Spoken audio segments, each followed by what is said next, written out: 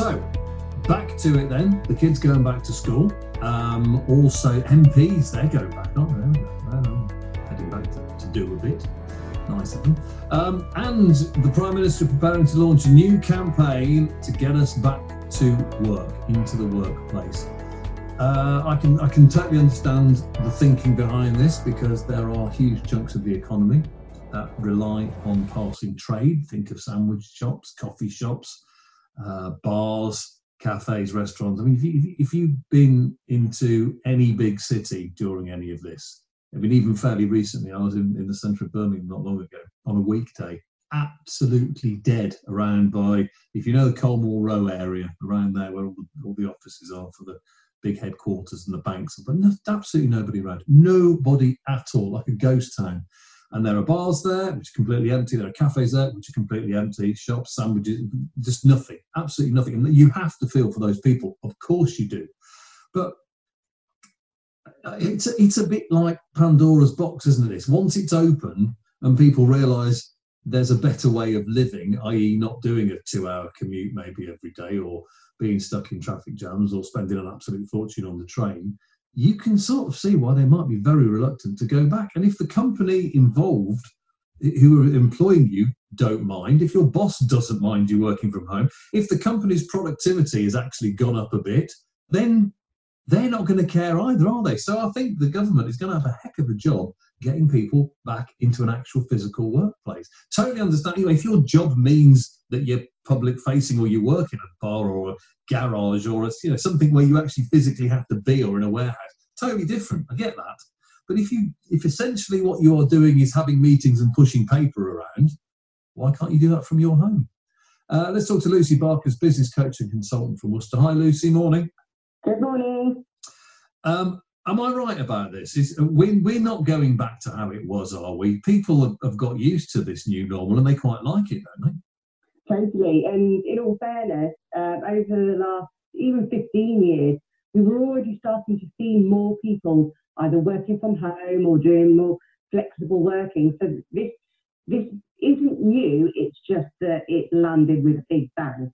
And now that we've got used to the change, we've seen the benefits of it. Yeah. Why would we want to go back? But the government wants us to go back, don't they? Yeah. So why? Is it surely it can't just be about keeping sandwich shops and news agents open, can it? Well, no. I mean, if you think about it on a bigger perspective, their whole business case around things like Heathrow's next London strip and HS2, all of their infrastructure, everything that they base their forecast on is all based on people, how we used to live. So nothing stacks up. Nothing is going to be like, what we expected it to be in the past. So, of course, it's about the sandwich shop, but it's actually a lot bigger. But it's about our pensions as well, isn't it? I was reading somewhere that loads of pension funds are invested in things like office space and that. But that's going to, if these offices end up completely empty and no one's in them, that's going to affect us all, isn't it?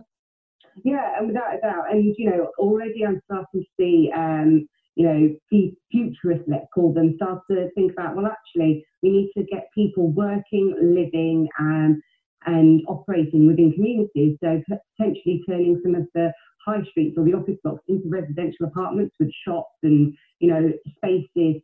So people are using those areas rather than them turning into ghost towns. So it's about rethinking the way we use those spaces rather than just trying to force people to go back to what was there before, because we'll never go back to those days. It's over. Blimey, that's a statement. It's over, says Lucy. You heard it here first. It's officially over. And productivity is an interesting one, because it seems to have, we've struggled, haven't we, for years in this country with productivity and getting it to increase. But weirdly, and kind of, for me anyway, counterintuitively, hasn't productivity increased a little bit during this? Yeah, totally. Because the kind of work that you can do when you're at home is what we call your core work, the stuff that you can't do when you're in the office and people keep interrupting you. Because we don't want to be on Zoom all the time, actually our meetings tend to be a lot more efficient. So we're really focusing on, right, what are we here to discuss? What's the action about it? Right, let's just go and do it. So those who are actually doing it well have learnt the skills around how to lead remotely. Those who are just trying to replicate what they did in the office, but in the home environment, they're still struggling a little bit. So going for this for a long-term strategy, we have to stop thinking of it as just working from home and start thinking of it as remote leadership, remote team meetings, remote collaboration, and all the tools and skills are out there. It's just rethinking it. Do you know, I've had a horrible thought with all that. See, I'm with you, Lucy. I like the idea of it. I must admit, I've spotted a horrible thing coming down the road, though. Okay, if we stop, if all these businesses stop because they're not near to office space anymore, so you lose your Pretz and your bars and things like that. If people aren't spending loads of money on fuel, what's that not doing? It's not putting money into the exchequer, is it? So they're not getting fuel duty, they're not getting rent and rates.